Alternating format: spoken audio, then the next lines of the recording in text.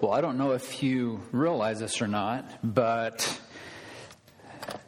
the lowest attendance in most churches, and I think Christ Fellowship historically would be consistent here, the lowest day out of the 52 weeks in the year is typically Father's Day. You do know that. And so as I looked around the sanctuary this morning, I saw that we have some pretty good attendance. I want to commend, especially the fathers, say Happy Father's Day, first of all, but commend you for being here, because it's my strong conviction that at 10 o'clock in the morning on Father's Day, the best place for dads is not the tennis court. The best place for dads at 10 o'clock on Sunday morning on Father's Day is not the golf course. And the best place is not to be at Safeco Field. 3 of my favorite things to do that I just mentioned. The best place for every dad to be on Father's Day is right here in church. Worshiping with the people of God, sitting under the ministry of the Word of God. And so we are so glad that you were here. I want to invite you this morning to open your Bibles with me to the book of Ephesians. Ephesians chapter 4, and while you're making your way to Ephesians chapter 4, I would invite you also to stand to your feet for the reading of God's Word. We will limit the reading this morning to one verse in verse 29. Ephesians 4:29, may I remind you that this is the authoritative, infallible, inspired, inerrant Word of the living God. Let no corrupting talk come out of your mouths, but only such as is good for the building up, as fits the occasion, that it may give grace to those who hear. Let's pray. Father, thank you this morning for your word. I thank you for the men in this room who are fathers. God, I pray that you would bless them richly. God, I thank you that they made an effort to be here this morning. There's so many other things in this culture that they could spend their time with. God, but they have chosen to be here to worship with the people of God. And so would you not only encourage the men in the room, the fathers in the room, but each person, every man, every woman, every boy, every girl, may we come face to face with the Word of God. And Lord, while much of what we learn this morning may be difficult, it may hit us right where we live, I pray that the balm of the gospel would bring healing, would bring sustenance, that you would enable us to leave this morning better equipped, better encouraged, and that we would be prepared to live the Christian life once again this week with fervor and zeal, all to the glory of God. In Jesus' name I pray. Amen. The title of the message this morning is Our New Life in the City of God, Clean Lips. I want to tell you a story. It's a story that happened many, many, many years ago. I was 7 or 8 years of age, and I can vividly remember coming home from school, plopping myself down in front of the great big TV set. Not like the TV sets we have today, the 60-inch plasma screens on the... Well, this was the great big TV set that was this huge piece of furniture that sat on the floor, right? No remote controls. You remember that. I can't even remember if it was color or black and white. I think it was black and white. But I plopped myself down at 4 o'clock after school to watch one of the all-time classics, Leave It to Beaver. That is not funny, and I'm not joking. I love Leave It to Beaver. I was a little surprised when something took place. Just out of the blue, there was no context for it at all. I uttered a word, and I just belted it out. Well, shock came into my system, because as I uttered that word, my mom came flying around the corner, and she said this, "Son, where did you learn that word?" I said, with a 7-year-old trembling lower lip, have you seen that in a child? I learned it from my friend at school. Well, she proceeded to tell me that word I had uttered most triumphantly was a filthy, filthy word. And I was to never again utter that word. I need to tell you that it has been over 45 years since that episode took place in front of the famed screen of Leave It to Beaver, and never again did that word pass through these lips. I don't remember my mom referring to Ephesians chapter 4 that day, but looking back, that story, that episode in my life taught me a very, very important lesson. It is a lesson that impacted my life and continues to impact my life to this very day. In that brief conversation, my mother taught me that words matter. What flows forth from our mouths matter. She taught me the importance of clean speech. She taught me the importance of using my words to exalt the living God and also edify or encourage other people. It is no secret that the Word of God has much to say about the speech in our lives. The Bible addresses, first of all, how we use our tongues. There's so much here. I'll just give you a sampling. The Bible refers to how our tongues can actually produce evil.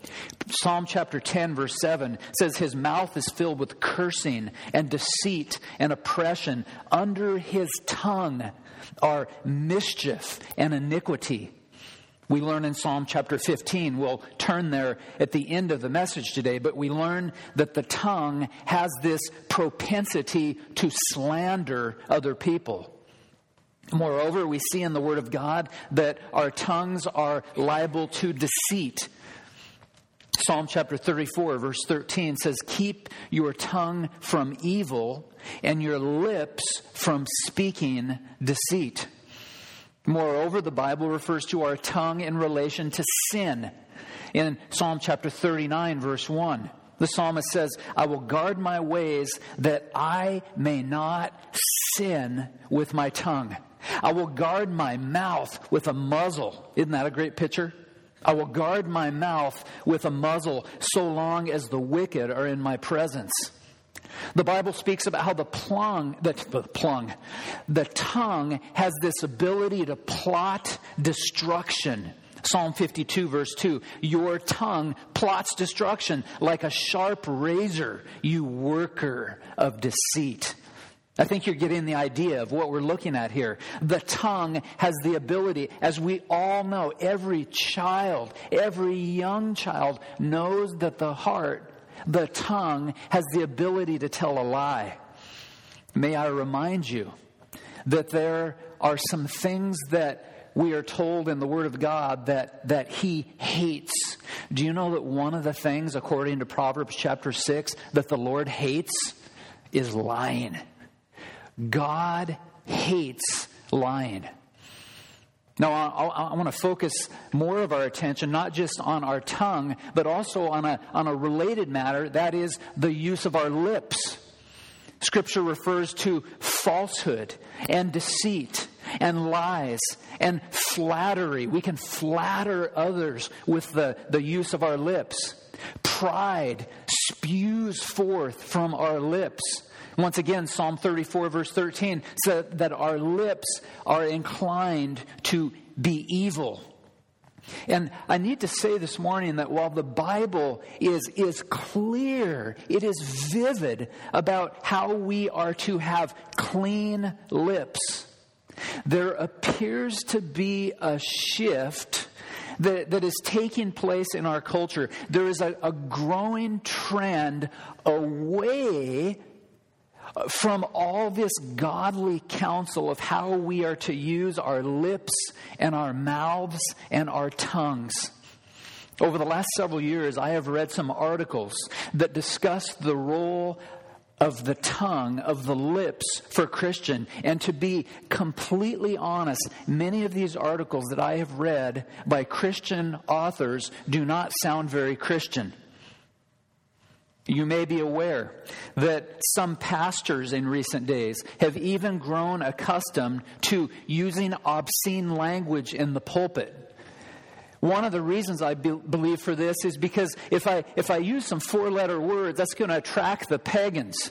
And I think my response to that would be, yeah, you will attract pagans. You'll attract a lot of pagans. And then you're going to end up with an unconverted church.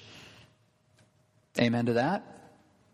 You see, using obscene language, whether it's in the pulpit or otherwise, is not appropriate in the kingdom of God. For a pastor to use obscene language in the pulpit, my counsel would be this. Please remember this as we think about what can we do to get people to come to church? Smoke machines? Bringing in these big crazy things to draw in the people, right? Remember this, Dawson Trotman used to say before he went to be with the Lord, what you win them with, you win them to. What you win them with, you win them to. So if it's a smoke machine that brings them in, boy, baby, you better have something better than a smoke machine once they come in. And you're going to have to compromise and compromise and compromise because what you win them with, you win them to. I think you would agree with me that we are quick to condemn the big sins in the church. Homosexuality, adultery, divorce, murder. All these big sins, we're quick to condemn them. But when it comes to the lesser sins, if you can refer to them as that, like gossip or slander or backbiting, we tend to be much more flexible. The Word of God, I want to submit to you this morning, offers a totally different approach. Today we look at the third piece of wisdom that Paul the Apostle offers to the believers in Ephesus. Believers who are learning step by step what it means to live in the city of God. Paul begins by placing a negative imperative on the table. He sets forth this negative command to the people of God. And I want you to recognize that this negative command, built into this negative command, is an assumption. The assumption here is that the Ephesian believers had an area of weakness. The assumption, if you will turn your attention to verse 29, the assumption is that they have a problem with their mouths. And we don't know exactly what that problem is, but I would argue that they may have had a problem with gossip. The believers in Ephesus may have struggled with slander. There may have been some in the church who struggled with negativity, negative speech, or cutting people down with their words. It is possible that they were getting very good at spreading a bad report about other people. Perhaps they were in the habit of belittling each other. Perhaps sarcasm became a part of the daily routine of their lives. These are the kinds of ways that we have learned that the pagan world lives in the city of man. In fact, you might even say that all of the sins that I just mentioned, you were almost expected to live just like that in the city of man. At any rate, Paul the Apostle challenges these believers. He challenges the Ephesian Christians to use their lips in a way that exalts God and edifies other people. He tells them something in this brief verse in 29. He tells them, number one, there's something you need to stop doing. And so we're going to start with the negative this morning, but then we're going to end with the positive. He not only says, stop doing something, but then he moves forward and says there's also something you need to start doing. And so this may be the most simple sermon outline you have ever heard me preach. Number one, I want to encourage you to see the first imperative, which is, in so many words, stop using your lips to shatter people. Stop using your lips to shatter people. You might see this as the negative prohibition. This is the negative prohibition. Look at it with me in verse 29. Paul writes, under the inspiration of the Holy Spirit, let no corrupting talk come out of your mouths. I want you briefly to notice three important aspects of this sin. Number one, notice with me the vehicle of sin. The vehicle of sin. And the vehicle of sin here is totally easy to understand. The vehicle of sin is our mouths. The vehicle of sin is our lips. The vehicle of sin is our tongue. In fact, hold your finger in the book of Ephesians and turn over with me to the book of James just for a moment. Because in the book of James, we learn that the tongue has unprecedented power. The tongue has unprecedented power. And we see the author of James using these very, very important illustrations, which begin in James chapter 3, verse 3. Read it with me. If we put bits in the mouths of horses so that they obey us, we guide their whole bodies as well. Look at the ships also, though they are so large and are driven by strong winds and are guided by a very small rudder wherever the will of the pilot directs. You think about a large ship, a massive ship. If you were to look at that rudder, the relationship to the ship is that is a very, very small instrument. Yet notice what verse 5 says. So also the tongue is a small member. What James means is it's a little... See it right there? Are you with me? If you fell asleep, now you can be awake. That's it right there. That little teeny piece of skin, the tongue, is a small member. Yet it boasts great things. He switches to another illustration.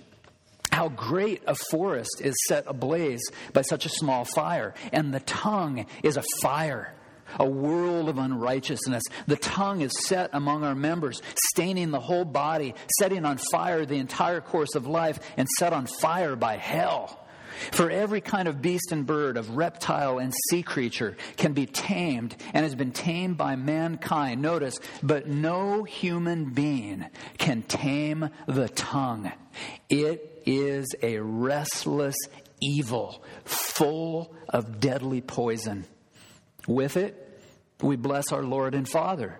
And with it, we curse people who are made in the likeness of God. From the same mouth come blessing and cursing. My brothers, these things ought not to be. Another illustration. Does a spring pour forth with the same opening both fresh and salt water? He uses a rhetorical question, and the answer is, of course not. Verse 12, another illustration. Can a fig tree, my brothers, bear olives, or a grapevine produce figs? Neither can a salt pond yield fresh water. Let us never underestimate the massive power of the tongue. The tongue has the power with even one word to damage emotions. The tongue has the power to devastate someone's reputation. The tongue has the power with one sentence to destroy someone's life. And so for this reason, Paul admonishes the believers in Colossians. He says this, but you must put them all away. Anger, wrath, malice, slander, and obscene talk from your mouth. Now go back to Ephesians chapter 4, verse 29, and notice the few words with me. The word that is written in the imperative mood in the Greek language. This might surprise you. The word in the imperative mood in this sentence is actually the word come. Let no corrupting talk come. There's the command. It's written in the present tense, which means this. Don't ever make this your habit. Don't ever let a corrupting word come forth from your mouth. The way I like to remember this is this: stop using your lips to shatter people. This is the vehicle of sin. The lips, the mouth, the tongue. Notice second, the source of sin. The source of sin is not explicitly stated in verse 29, and so we turn our attention to other passages. The source of sin, when I utter forth a corrupting word, when you utter forth a corrupting word, what that tells us is this: it is connected intimately to something about 12 inches below my tongue. What is it? It's the heart. It's always connected to the heart. Jesus Christ helps us to understand that whenever something vile or corrupt, when that proceeds from our mouths, it always has an ultimate source, and the ultimate source is always, always, always the heart. Listen in Matthew chapter 12. Jesus says, either make the tree good and its fruit good, or make the tree bad and its fruit bad. For the tree is known by its fruit.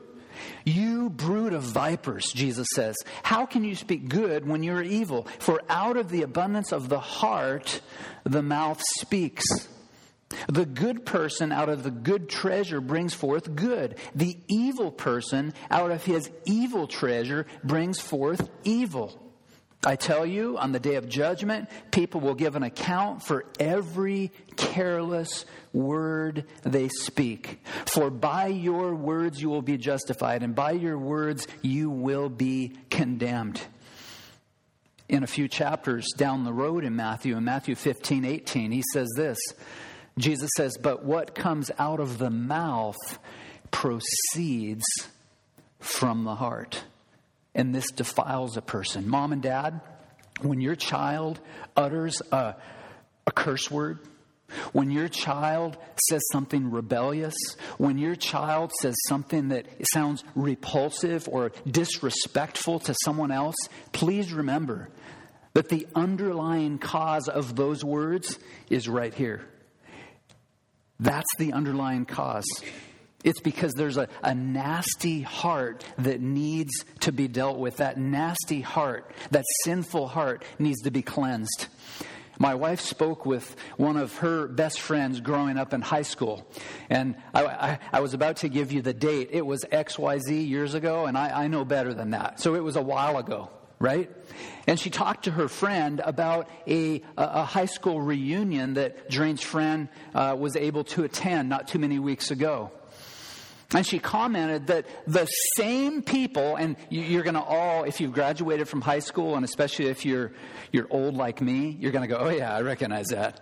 The same knuckleheads who were saying mean things back in 1987 are still saying the same thing. Does that sound familiar to you? What's changed? People grow older, but unless the heart has been transformed by the gospel, the corrupt talk goes on and on and on. It's just more sophisticated. It's maybe even more subtle. The reason that people say unkind things always finds its origin in the heart. The reason that people gossip and ridicule is because they have a heart problem. The reason people say hurtful things is because their heart needs to be transformed. The reason for the corruption that spews forth from our mouths is that everything has to do with the heart. This is the source of sin. So we've seen the vehicle of sin, the source of sin. Notice finally the seriousness of sin. Back in verse 29, Paul says, let no corrupting talk come out of your mouths. Please remember that what comes out of our mouths is huge. May we never again, when we say something mean or cruel or untrue about someone, may we never say, it's not that big of a deal. Or how about this one? I didn't really mean it. You ever heard that one? Yeah, but you said it. In other words, you meant it.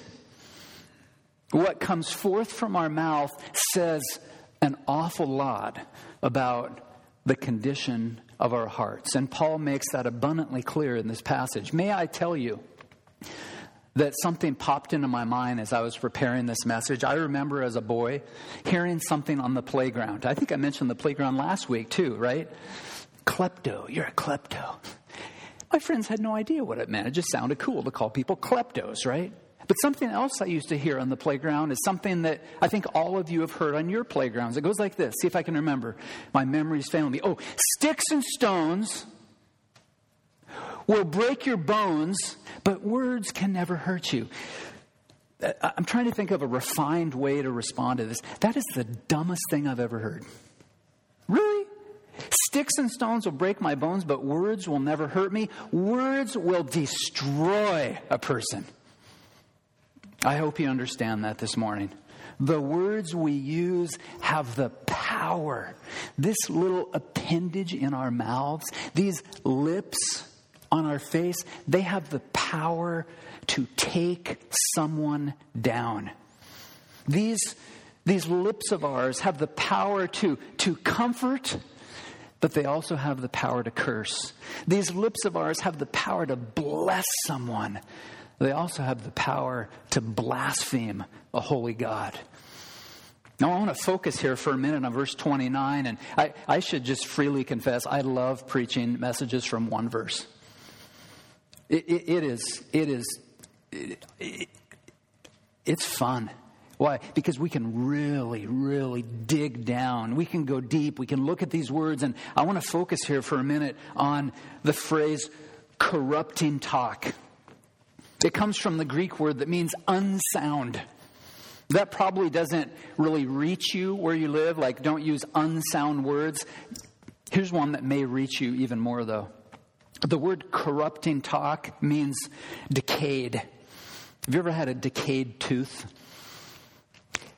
Better yet, have you ever smelled a decayed tooth? If you've never smelled it, you don't want to smell it. It is shag nasty. That's what this word means. It means like having decay in your teeth. It means rotten. And so whether it's unsound or decayed or rotten, I don't know if any of those things strike you, but my suspicion is it may not strike everyone. So I've asked my friend, Micah Jardinsky, if he would come and help me to illustrate this. We want to focus in on what is it when Paul says to beware of corrupting talk. Come on up, Micah, and help me out. And I told Micah my commitment to him is I wouldn't embarrass him. So I'd like you to finish the message. I'm just kidding. Okay, hang on to that. And so what I want you to do, come on over here. And first of all, I have a little bit of water in this container. And what I'd like you to do is I'd like you to start, and I think what we'll do this, is I'm going to take off the lid, and then what I'd like you to do is dump whatever's in this container in this little container of water. So your task is really to do two things. Number one, I want you to tell the church family what is in the container. I have marked exactly what's in it. There will be no ambiguity whatsoever. So tell the church family what is in the container you're going to dump into this water. It's just dirt. It's just dirt. It's dirt that is, it's dirty. So why don't you take that and just give it a dump. All of it? Yeah. All right, great. So we got some dirt. And then let's go next. Usually I will talk to Doreen about sermon illustrations and kind of it's got to pass the smell test, right? Like, no, honey, that's inappropriate. This is one I probably should have went to her on. Can I just be honest with you, Micah? I was literally going to call this toilet water, and I was going to go into the men's bathroom, and I was going to just give it a dip. And I thought, that's pretty gross. I'm not that gross, right? So why don't you tell the church family what I have in here? Sewer water. Sewer water. Okay, good. It's a little bit better than toilet water. Sorry, Doreen. All right, there you go. Have at it. Make sure you wash your hands afterwards. Excellent. Wonderful. All right. So let's go to the third thing. I did this kind of for fun. What's in this one? Junk. Junk. This is just, I can't think of a better word for it. It's junk. So go ahead and just dump that in there. Oh boy, it's getting nasty. All right. And the last one, I should tell you that I put in one of these plastic containers. Before you tell people what it is, I need to tell you that I sat it up here and it started leaking. What's in there? Poison. Poison, yeah. So the one that leaks has got the poison in it. So let me hold the mic, and you go with two hands, be real careful, and let's dump that junk in there. Or not junk, it's poison. All right? All right. I'm going to take that. Will you smell it? Okay, good. We're just keeping it real, right? So now your next step is, I'm going to take the mic from you. Would you just take it and hold it just like this, lift it up. I promise this isn't one of those Dave Steele illusions. Just shake it, like pretend like you're a Presbyterian and you're dancing. Yeah? Okay, now go back to Baptist mode and stop dancing. Okay, good. Great, there's that. Do you want to smell it? No. I'll take a whiff. Wow. Would you like to tell everyone what this represents? Corrupting talk. This is corrupting talk. The Word of God says this: let no corrupting talk come out of your mouths. Yet I'm kind of curious, Micah, if you had your friends over, would you take this toxic, nasty smelling stuff, shake it up, and then go find one of your mom's beautiful goblets, open it up, and pour it in the goblet and offer it to your buddies? Maybe. Wow. All joking aside, you wouldn't give that to your friends, would you? Great. Thank you so much for your help. That's for you for helping. Thank you so much. Give them a hand.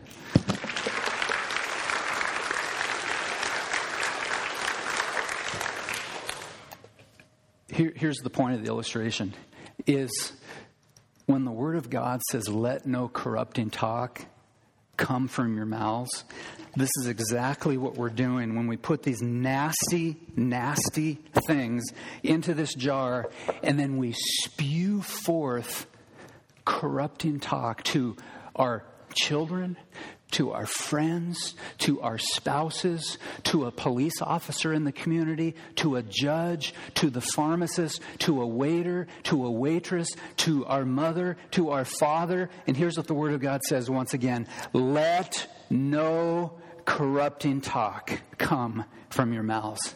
Exactly what is this corrupting talk? Many of you have heard me refer to something one of my preaching professors helped me greatly with. He called it climbing the ladder of abstraction. Any of you remember that? Here's the ladder of abstraction. Paul is speaking fairly abstractly when he says, let no corrupting talk flow forth from your lips. I want to take just a minute and climb the ladder of abstraction. And the more I say, the more it will hurt each of us, right? Because this is what he refers to. He's referring to sarcasm. Sarcasm. Some of us are very good at sarcasm. A sarcastic person is someone who mocks or ridicules someone, but actually they mean the opposite of what they really meant. I got a hat a couple years ago, about 3 years ago, from my kids for Christmas.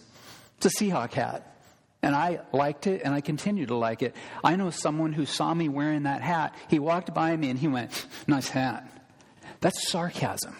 He didn't mean nice hat. He meant, you loser, why would you wear a hat like that? Cynicism. A cynic is a person who believes that people are motivated by pure self-interest rather than acting for honorable or unselfish reasons. Here's one that some of us have grown accustomed to, is patronizing. Have you ever said that to someone? Don't patronize me. It means to treat someone with an apparent kindness that betrays a feeling of superiority. How about bullying and intimidation? This is something some of the children, some of our young people have experienced or do experience. I experienced it as a little skinny, short guy growing up in grade school. I think I weighed 80 pounds in the 4th grade. I was this little, in junior high, the vice principal called me stick man. Right? I actually took that as a compliment. But on the playground, on the football field, on the basket, you played football? Yeah, I was skinny. And so I was bullied. This person intimidates people not only with words, but the person who intimidates can do it with body language. They can do it with body language. How about the person who has demeaned his or her friends or spouse? The person cuts people down and makes them feel this big. They make them feel unworthy or worthless. How about the gossip? Reporting the details about someone else's life without knowing the truth about the real situation. I've already mentioned cursing, uttering forth 4-letter words, using profanity, blasphemy, which you well know is to take the name of God in vain. Would you remember 3 letters with me and make a commitment this morning to never type these 3 letters again for the rest of your life? O, M, someone help me, G.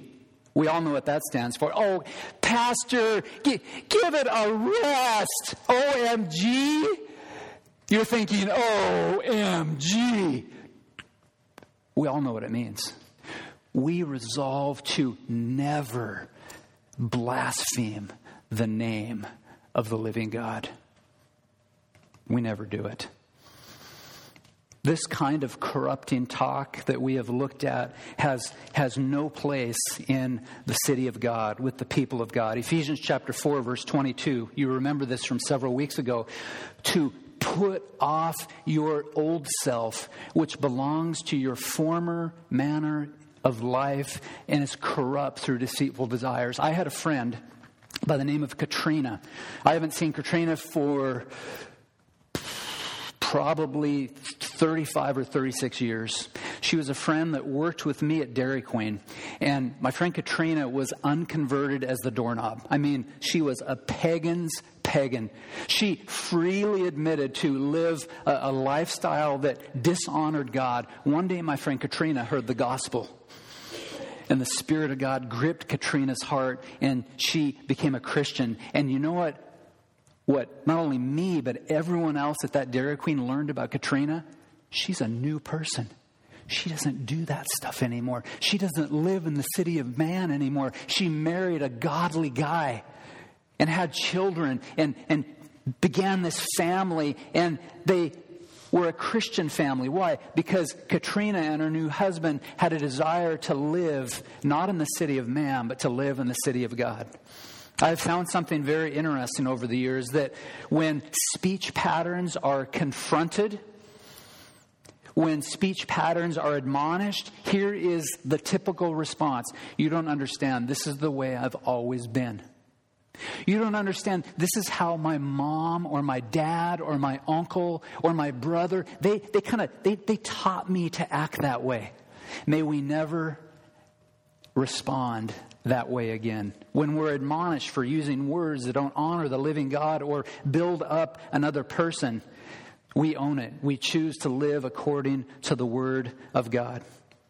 Notice again, let no corrupting talk come out of your mouths. Stop using your lips to shatter other people. Why? Because what comes out of our mouths matters.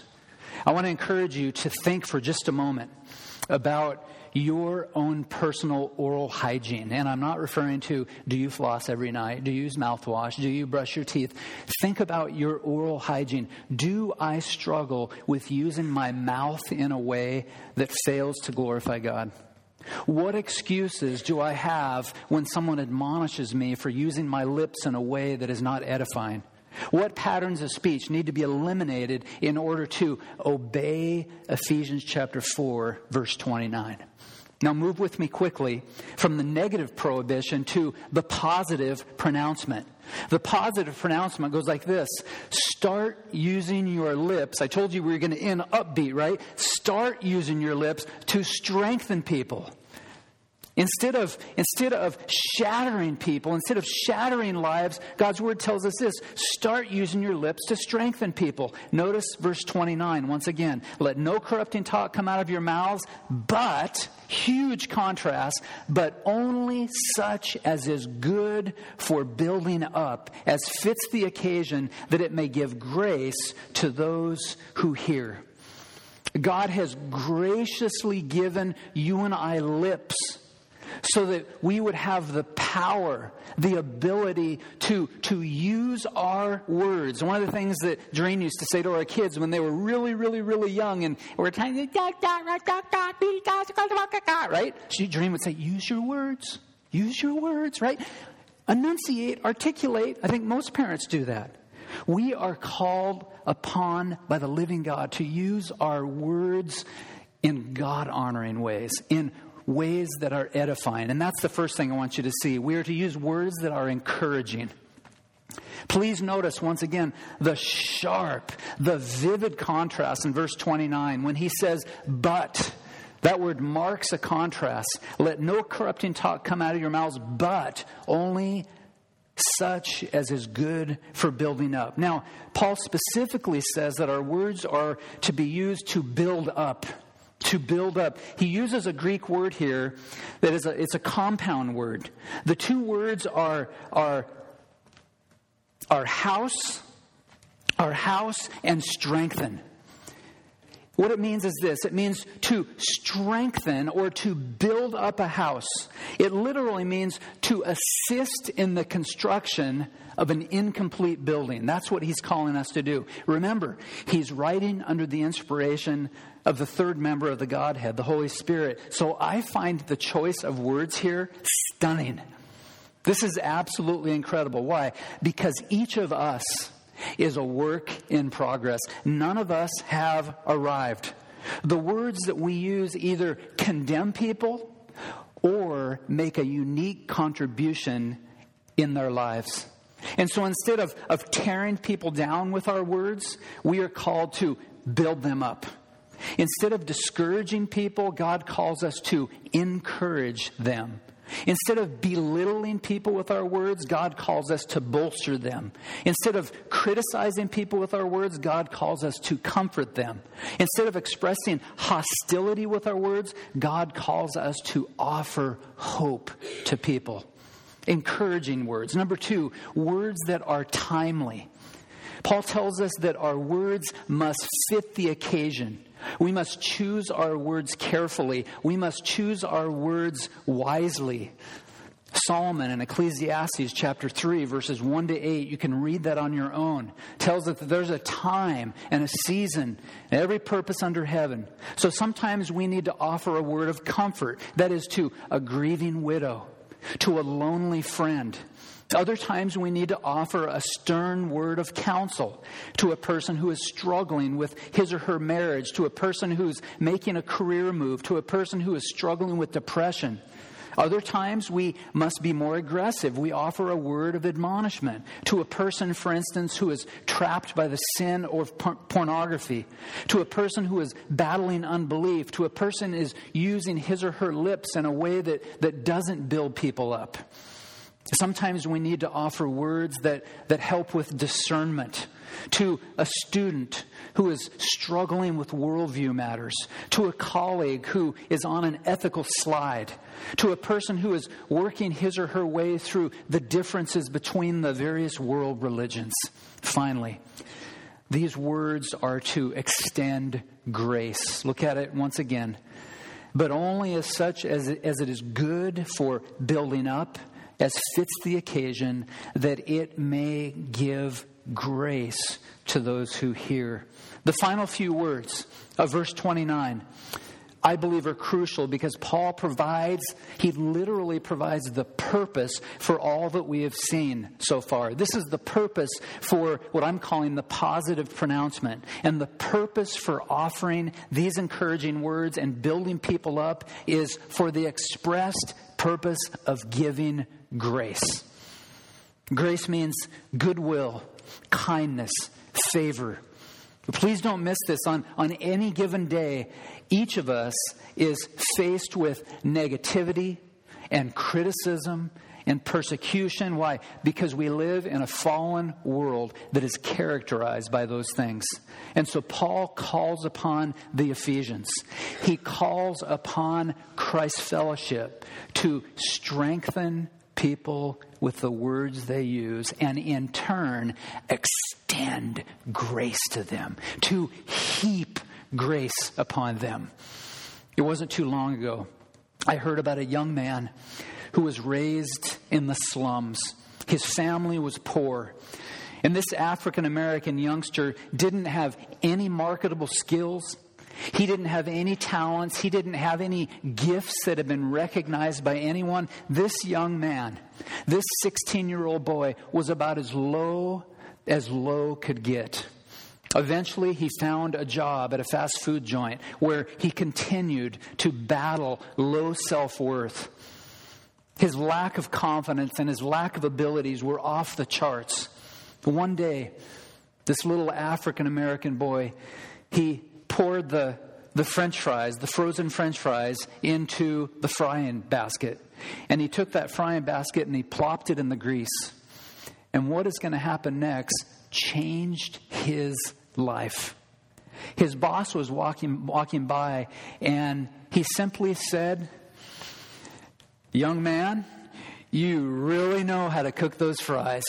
Nice job." He's like, "It's a basket of frozen fries." It changed his life. Why? Because for the first time, someone said, "You matter. You have gifts. I appreciate you." What do your lips reveal about your heart? Do you demean your mom and dad? Do you demean your wife? The words that you use have massive value. Perhaps you're negative. Perhaps you're cynical. Perhaps you're pessimistic. Perhaps you're sarcastic. And in the worst case, you're all of those things. This is what God is calling you to do. He's calling you to use your lips to strengthen people. The Word of God tells us that our words have the power to crush, but they also have the power to comfort. Proverbs 12:18 says, "There is one whose rash words are like sword thrusts, but the tongue of the wise brings healing." How can you use your lips this week to be an encouragement to someone? How can you strengthen someone by the use of your words? It's interesting. Paul says in Colossians 4, "Let your speech always be gracious and seasoned with salt." He says in 1 Thessalonians 5, "Therefore encourage one another, build one another up, just as you are doing." And so how do you use your lips in a way that honor the Lord?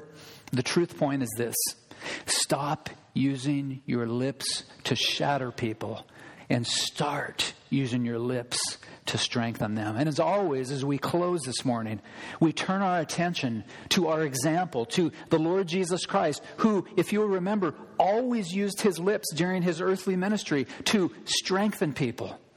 He always used his lips in a God-honoring way. 1 Peter 2 says that there is no deceit found in his mouth.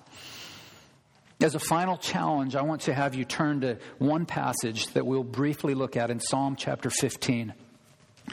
Psalm chapter 15. And look with me beginning at verse 1. While you're turning there, the question the psalmist is asking is this: how can a sinful person stand in the presence of a holy God? It's the question that the reformers answered in the 16th century as well. Psalm 15:1, O Lord, who shall sojourn in your tent? Who shall dwell in your holy hill? Who can stand before this holy God? Verse 2, he who walks blamelessly and does what is right and speaks truth in his heart, who does not slander with his tongue and does no evil to his neighbor, nor take up a reproach against his friend. And so again, we see the importance of how we use our lips. God is calling people to have clean lips in the city of God. And our only hope for doing so is by turning from our sin and trusting the Lord Jesus Christ, who paid for every sin we have ever committed and every sin we will commit when he died on Calvary's cross. And when the Father raised him from the dead 3 days later, he offers eternal life to everyone who believes. And so may I plead with you this morning? May, as Charles Spurgeon did in the 19th century with those dear folks in England, may I beg you, if you have not yet turned to Jesus, to turn to Jesus for salvation, to bank all your hope and future exclusively on him, because the only way to have a clean set of lips is to have a cleansed heart. The only way our lips will ever be clean is if our heart is cleansed. Jesus Christ is the only one who has the power to both transform your heart and transform your lips, so that you can have the ability and have the inclination and have the desire to stop using your lips to shatter other people, and today to start using your lips to strengthen them. Let's pray. Father, as we come to the table this morning, we have this heavy, heavy subject before us. How do we use our lips? Do we use our lips to shatter people? Do we use our lips to strengthen them? God, if there is outstanding sin in our lives, may we deal with it right now in the quietness of this moment. May we be able to come with a clean conscience to the table. May we come with a liberated heart to the table. May we recognize that we have dealt with sin. Perhaps there's even someone we need to get up and say, brother or sister, I'm so sorry for what I said. Will you forgive me? And so if that conversation ensues, give someone the ability and the desire to say, oh, I forgive you with all of my heart. Now we come and recognize that the cup is just a symbol of your blood, Jesus, that the bread is a symbol of your body, that you suffered in your earthly ministry and you gave it up on the cross so that we might be clean, so that we might be liberated, so that we might have eternal life. May this be a special time of worship as we close this service in Jesus' name. Amen.